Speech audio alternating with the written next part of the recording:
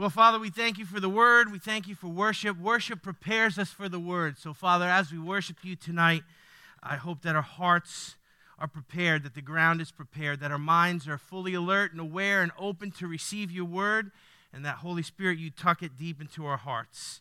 So, Father, I just thank you tonight for your goodness and your mercy in our lives. And open the word up to us, Holy Spirit. Let us drink it in. In Jesus' name, amen.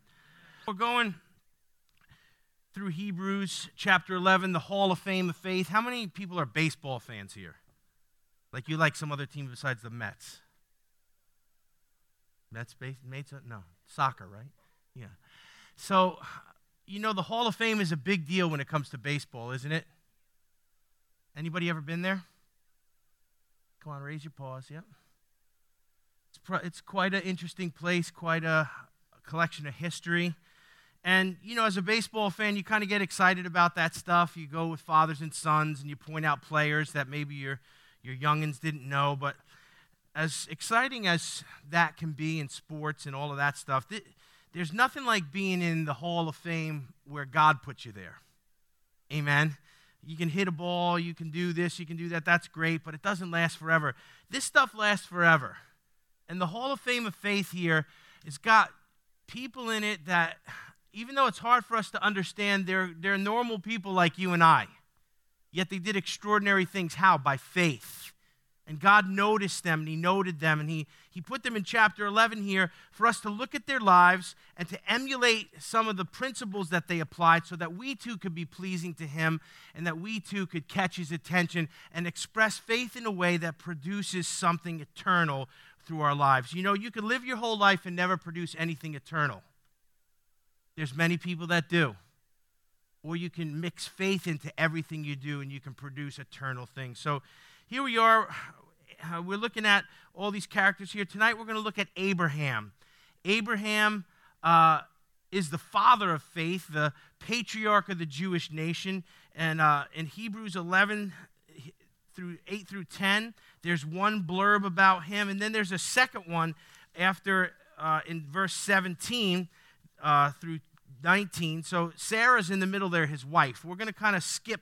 We're going to do Abraham tonight. We'll get to his wife next week, God willing, and the creek don't rise.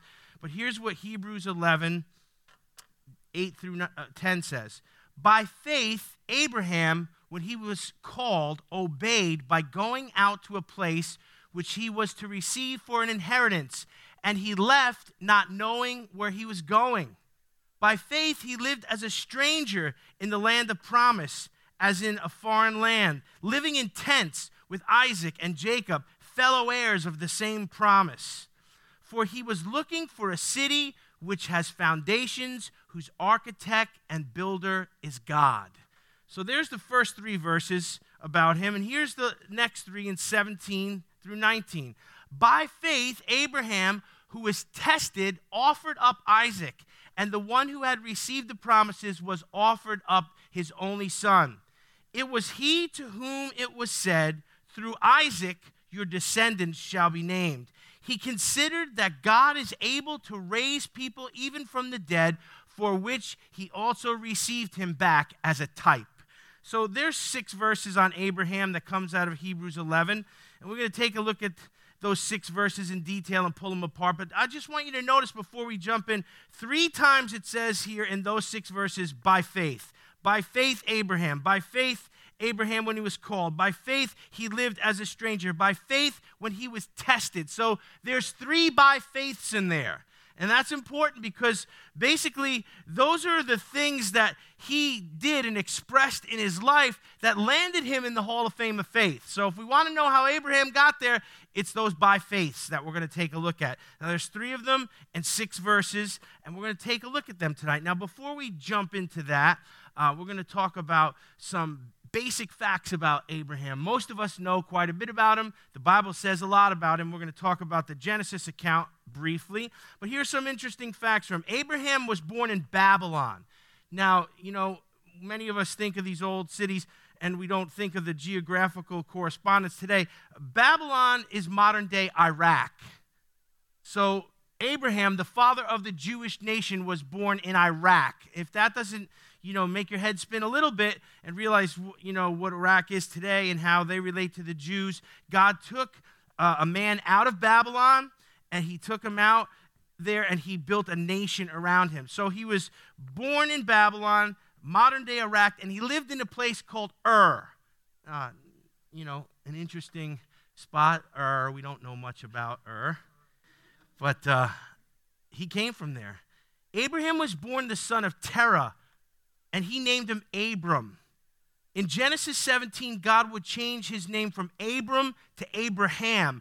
Abraham means father of many nations. Now, we're not going to dig into all of the things that God promised him tonight, sticking to the text in Hebrews 11, but God took this man and said, I want to build a nation out of you, and that your descendants are going to be more numerous than the sands on the seashore. So, that's a lot of people, right?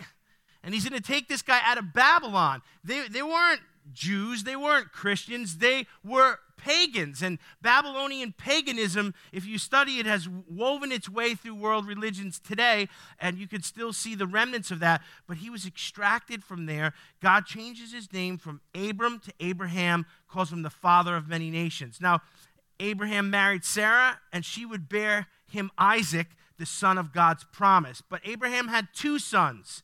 And that's where a lot of the fun began, with the two sons here.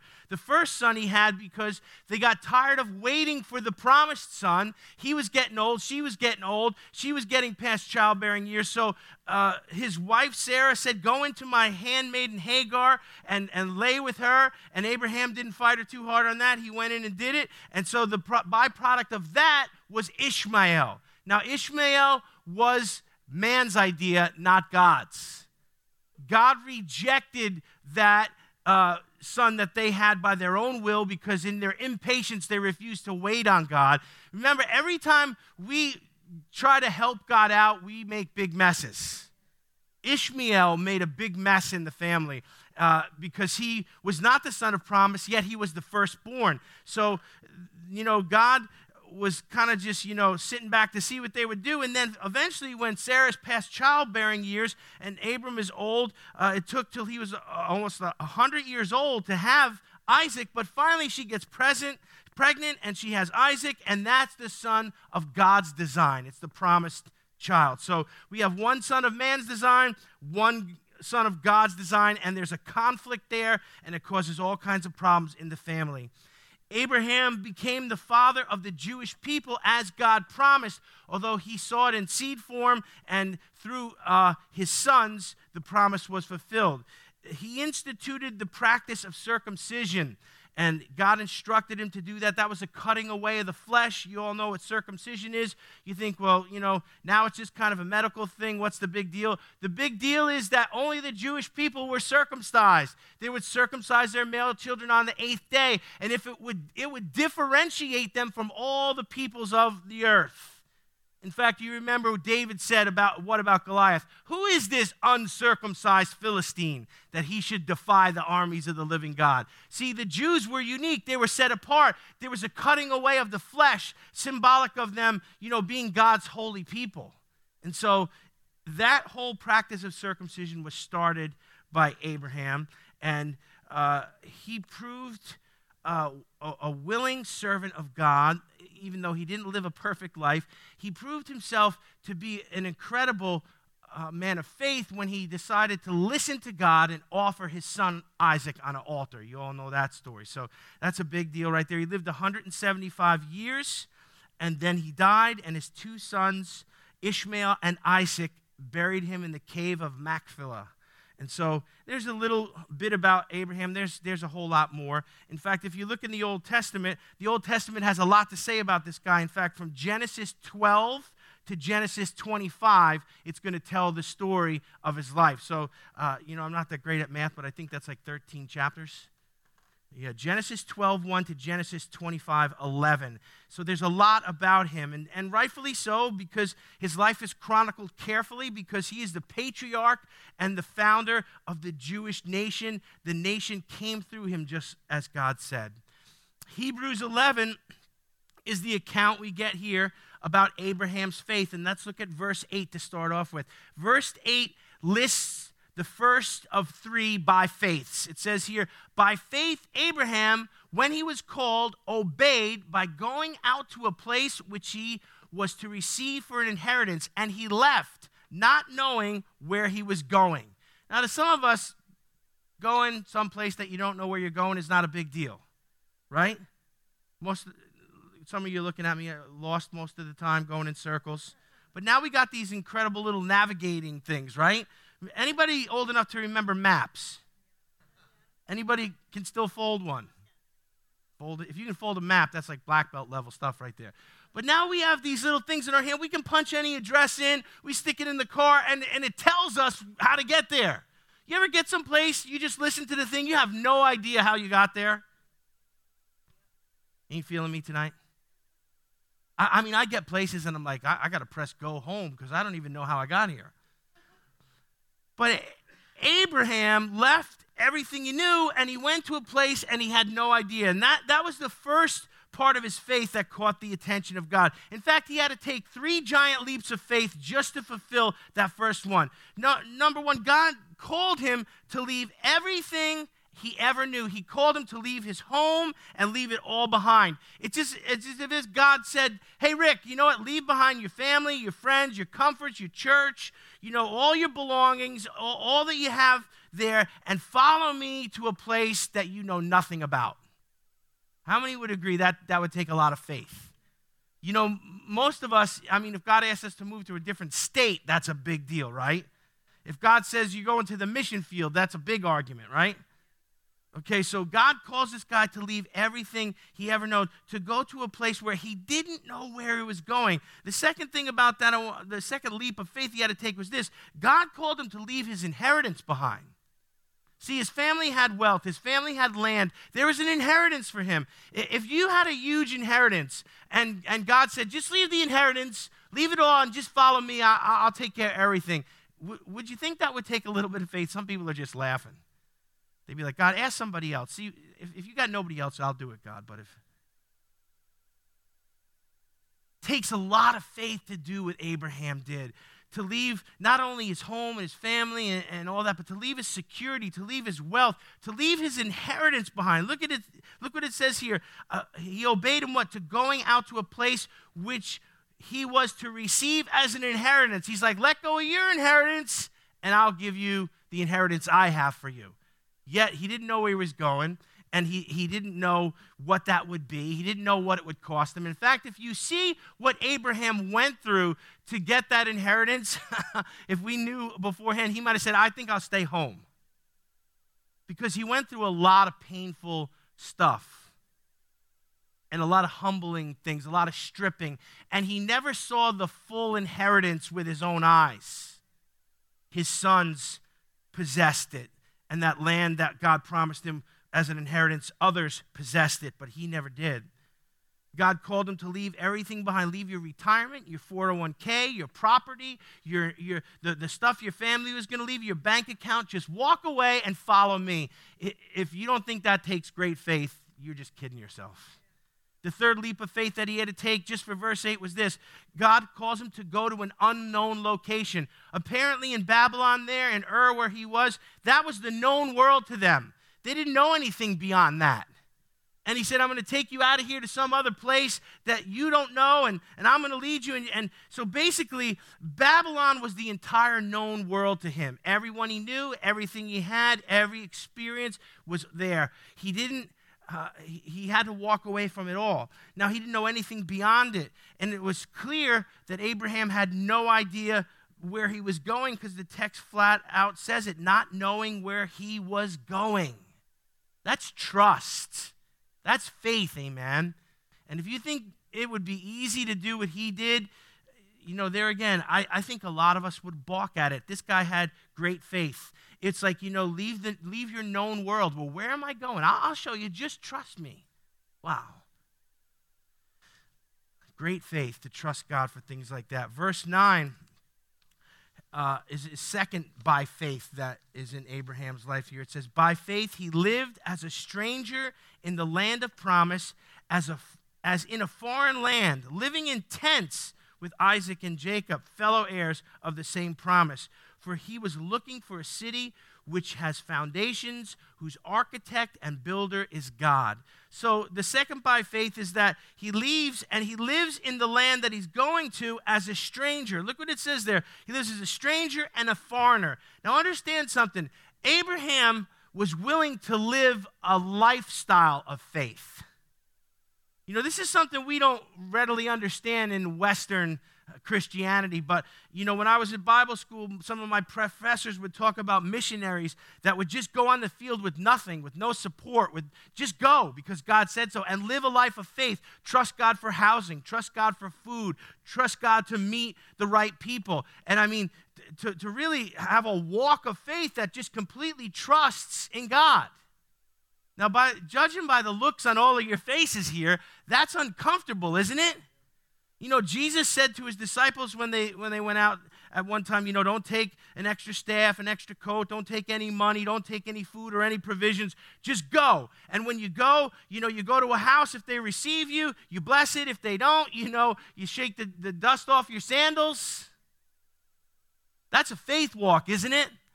That's a type of faith walk that most of us know nothing about.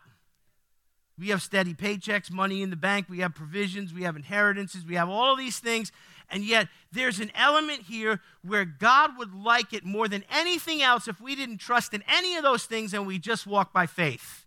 What was the deal with the Israelites in the desert? He wanted them just to trust him. You need water? I'll get it out of a rock. You need meat? I'll let it fall from the heavens. You're hungry? I'll provide you manna. I'll be your provision. You just trust me.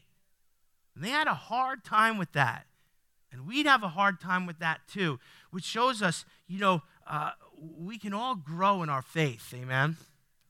We worry about so many things, and I think it must frustrate God because he's 50 steps ahead of us in his provision. And we're sweating over the details here. So Abraham was willing to walk by faith, to live a lifestyle of faith. And he didn't immediately possess the promise of God. That's what I want you to see. You know, when God says something to us and he makes a promise to us, how long are we willing to wait for it to come to pass? God says, I'm going to do this for you. And you think, okay, God, by Friday? 2 weeks max, right? And sometimes things go on for years. Anybody ever been there?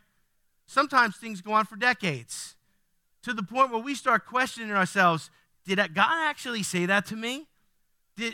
Was that really from God, or did I mishear, or did I just, you know, make that up myself? Was it really God? You can start to doubt yourself and second guess yourself. And when it comes to the promises of God, how long are we willing to wait? You know, in the case of Ishmael, they weren't willing to wait for Isaac. Come on, this is Abraham, the father of faith. You know, you would think, oh, he would wait patiently for 100 years. No, they ran out of patience, and they tried to help God out. We do that all the time. We try to help God out, and we make Ishmaels, and they make a mess. But how long are we willing to wait for God's promise to come to pass? How much are we willing to endure without compromising or quitting and just wait on God to fulfill his promise in his own time?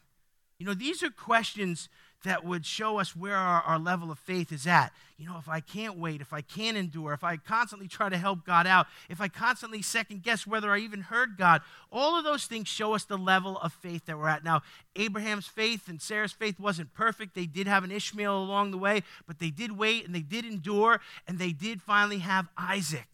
Now, how long will I wait? How long will I endure? The answer to those questions tell us a lot about Abraham's faith and a lot about our own faith. It says that he lived as a stranger in the land that God had promised him. Could you imagine that? Walking around and God saying, as far as your eye can see, from here to there, all this, it's all yours. Everywhere the sole of your foot touches, it's all yours. But did he ever own a piece of it as he walked upon it? No. He saw it with his eyes, but he didn't take possession of it. And there again, this is where faith has to kick in. That, well, God, I don't have the deed to it. God, I don't own it. Nobody's selling, God. There's other people here. Did you know there was other people here? But I'm telling you, it's yours, every bit of it. And your descendants are going to possess it as an eternal inheritance. But he walked as a stranger, as a foreigner on the land that God had promised him. How in the world did he keep himself together mentally and emotionally in that state? It was faith. And it was great faith. Because God said it, he believed it, and even though he didn't possess it, remember, if you got it in your hand, you don't need faith to obtain it. But if you don't have it in your hand, you need faith to believe God's promise for it. And that's exactly what Abraham did. He lived as a stranger and a foreigner in the land that was his as an eternal inheritance. His descendants did possess it. Now, verse 10, Abraham's life was both humbling and kind of tumultuous. He walked around, what does it say here? For he was looking for a city which foundation and whose architect and builder was God. So he's looking for a place. He's traveling around. Look what it says here in verse 9. He traveled around in tents. He was a foreigner in the land, living in tents. So the guy was nomadic.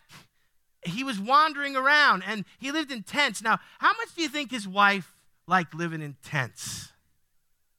Any of you ladies want to sell the ranch and get rid of all the cars, get some camels and tents, and let's just wander around? No. Ladies like to nest, right? Come on, ladies, testify. Don't get quiet on me now. So he's got this situation where he's going around with his wife and his kids, and they're nomadic, and they're wandering, and they're living in tents. What my point is here is that's a humbling thing.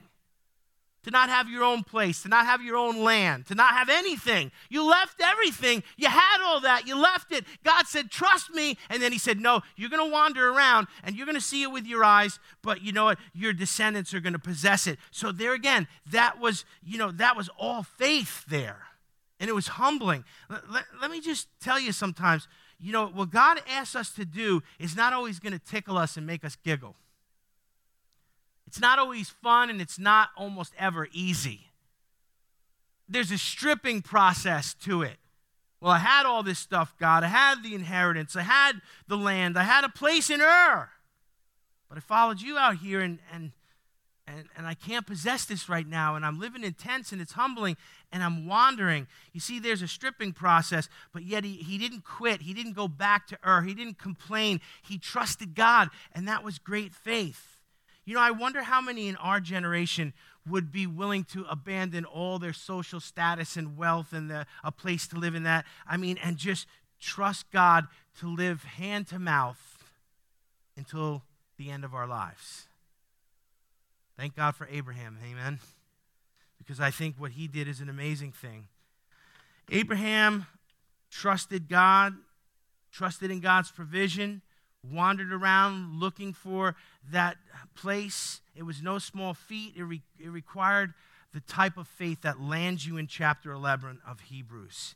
So Hebrews 11, 17 through 18 are more of by faiths for Abraham here. It says in verse 17, by faith, Abraham, when he was tested, say tested.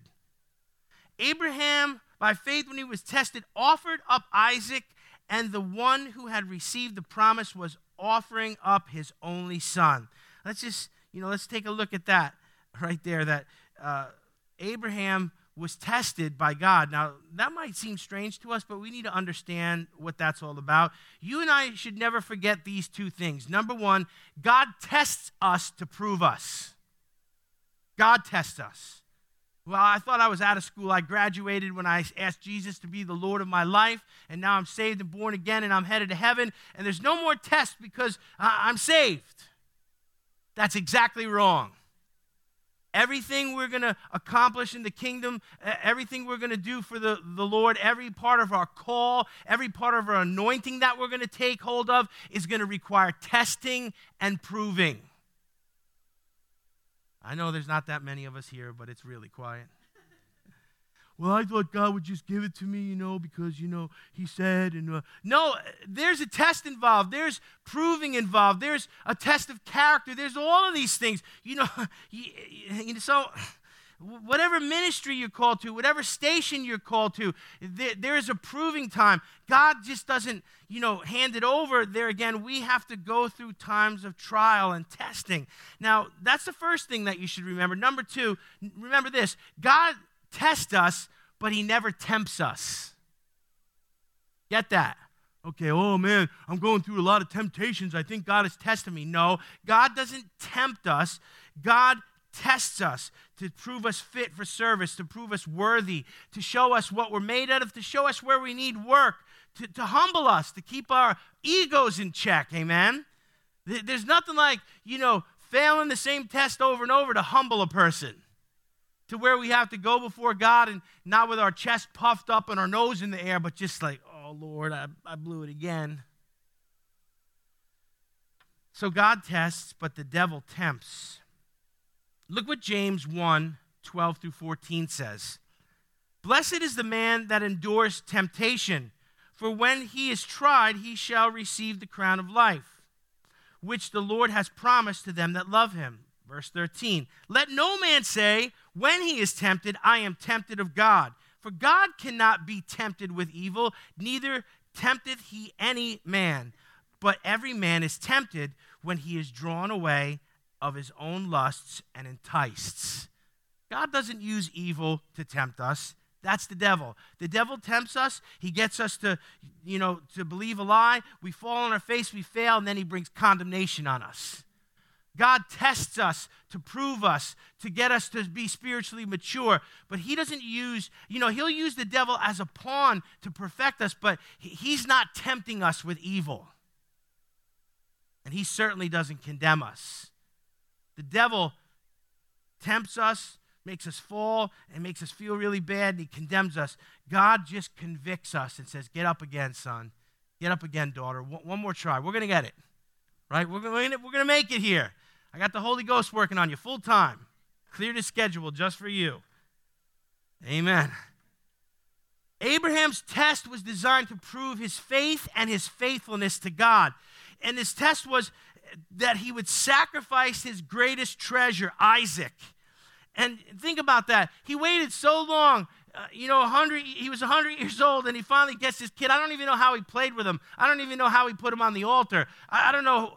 At 100, I'm only 51. I'm just like, they don't make men like they used to. But here's the promised son. Here's the one they waited for.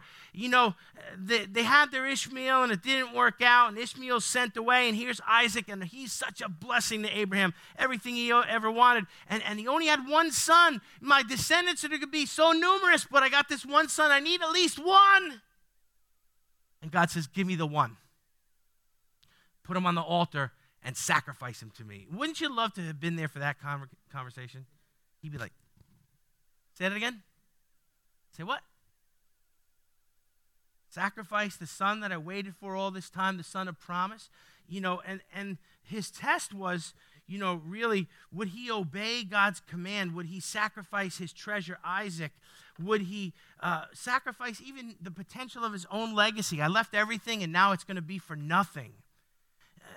His willingness to sacrifice Isaac basically showed that Isaac had not become an idol to him and that God was still on the throne of his heart. Do you know the promises of God can become idols to us? The blessings of God can become idols to us. Oh, God, I just want this. If you give me this, I'll never ask for anything else again, and you get it. And then you turn it to Smeagol. My precious. And God's like, give that to me, and you're like, ah.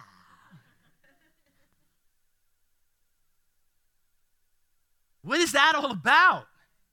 That we turn our blessings into idols.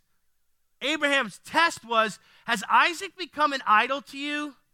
Is your son now more treasured in your heart than me, your God? And the answer to that was no. Wow. There's certain things that I know if God asked me for, there would be resistance. There would be complaints. There might even be bitterness if he just took it. Come on, let's just be real.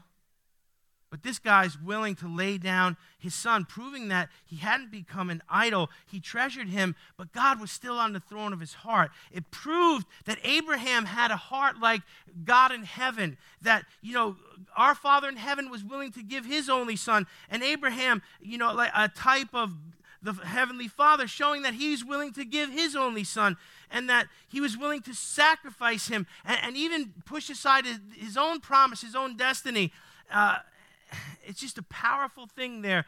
It says here in verse 18, it was he to whom it was said, through Isaac your descendants shall be named. So he knew full well that if I kill this kid and I only got one son, I'm not going to have any descendants. But listen to verse 19. He considered that God is able to raise people even from the dead, from which he has also received him back as a type. So what is that saying there? Abraham knew exactly what he was doing. He knew exactly what was tied up in this kid, but he believed in the supernatural power of God, that God could make another way. If God's asking me to do this, I trust him. If I sacrifice this boy, maybe God will raise him up again. Maybe God will bring another one through my wife Sarah. Maybe God, but I don't know what he's going to do, but I believe in him. Woo, that's faith. Verse 19, Abraham believed God and he valued his relationship with God even more than what God had promised him. Never let your blessings, never let the promises become more important than a relationship with the one who gave them to you. God promised me this, but I trust him enough to be obedient. I trust him enough to be able to turn it around, to do it another way, to do the miraculous.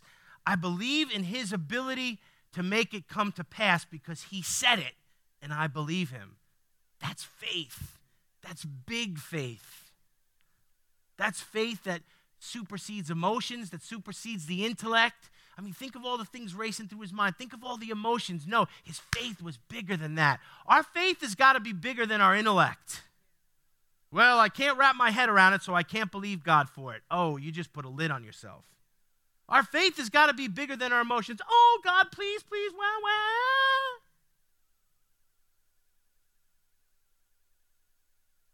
God's up in heaven like, trust me. I love you. I got you. I said it. I promised. And Abraham had that kind of faith. This should, really incite us tonight to dig in, to develop our faith, to believe God when emotional things come, when our intellect is maxed out, we can't figure out how. Just to believe God because he said so. We got to know the promises of God. We can't just make them up. God promised me a Mercedes. Well, if he didn't, then, you can hope all you want. You could say, quote all the scriptures you want. But if God promised you something, then you can believe him for it because he never breaks his word. And he gets it done. So, verse 19, as we said, he had faith in God. He believed him for the miraculous. Notice the last word of verse 19. It's an interesting thing. He considered that God is able to raise people even from the dead. So I believe you, God, even if it takes miraculous stuff, you got this. For which he also received him back as a type. That word type there is, referring to something that Bible teachers call typology. And when it says that something is a type, it's a clue that it's representing more than just what it represents in that circumstance. So here's the definition of typology. Typology is the aspect of biblical interpretation that treats the significance of Old Testament types for prefiguring correspondence with New Testament antitypes or fulfillments. So basically what it's saying is the Old Testament is types and shadows of what's going to occur in the New Testament, and that we can find these Old Testament types there. I want you to know what typology is because it's important that we see the types that God's trying to get across to us. And I'll give you just 4 of them tonight from this situation with Abraham. But number 1, Abraham is the type of our Heavenly Father. He resembles the heart of God. How? In that he's willing to give his only son to sacrifice his very best. Who else did that? God did it with Jesus. When did God do it? After Abraham. So Abraham was a type. He was a foreshadowing of what was to come in the New Testament. And he showed the heart of God, that God was willing to give his very best for us. And unlike Abraham, who the angel held his hand so that he didn't sacrifice the boy, our Heavenly Father let Jesus endure the cross, the shame of it, the brutality of it for us. So Abraham's a type of our Heavenly Father. Isaac is a type of Christ. Why? He was going to be the sacrifice. Nobody wants that job. We're thankful for Jesus. But Isaac, lays on the altar and trusts his father. And the boy was not a little boy. He was big enough, and the father was old. So there was a trust that took place there. Isaac shows us a type of Christ, a person willing to trust his heavenly Father and lay his life down at his father's behest. How about Ishmael? Ishmael is a type of man's sin and disobedience. That's why we see Ishmael was man's efforts. We see all of man's efforts in religion and trying to make rules and trying to make patterns and types and earning salvation by works and doing it in our own strength. And Jesus comes along and shatters all that and says it's a free gift and I've done all the work. Just believe. So there's typology that applies to Ishmael. How about that ram that was caught in the thicket? Remember that? Abram is about to, send the boy to his eternal reward. The angel stops him, but then there's a ram caught in the thicket. What's that a type of? It's a type of God's provision to provide a spotless, worthy sacrifice. Amen? Isaac wasn't a worthy sacrifice. He wasn't spotless. He wasn't blameless. Jesus was a worthy sacrifice. So often in Scripture, look for types, look for typologies, look for these things. Sometimes it's there, sometimes it isn't. Sometimes we used to say in Bible school, sometimes the tent pegs are there just to hold up the tent. Some of you are not listening. But anyways, I hope you open your eyes to those things. You're going to see a lot of things in the New Testament, Old Testament, that apply to the New. But Abraham had these three by faiths, and he was the father of faith and the father of the Jewish nation. And God used this simple man that he plucked out of a pagan culture, and he birthed a nation through him. We serve the God of Abraham, Isaac, and Jacob. Just as the Jews do. There's only one God, the God of Abraham, Isaac, and Jacob. Let's bow our heads tonight. Father, I thank you for this study. I thank you for Hebrews 11. I thank you for Father Abraham, who models faith for us. I hope that we've dug past the veneer tonight so that we can see the depth of this man's faith and the things that he did were not easy and that are even beyond the level of faith that we're probably walking in right now. Allow him to inspire us and challenge us. Father, that we would trust you. We would trust your word. We wouldn't balk at your promises.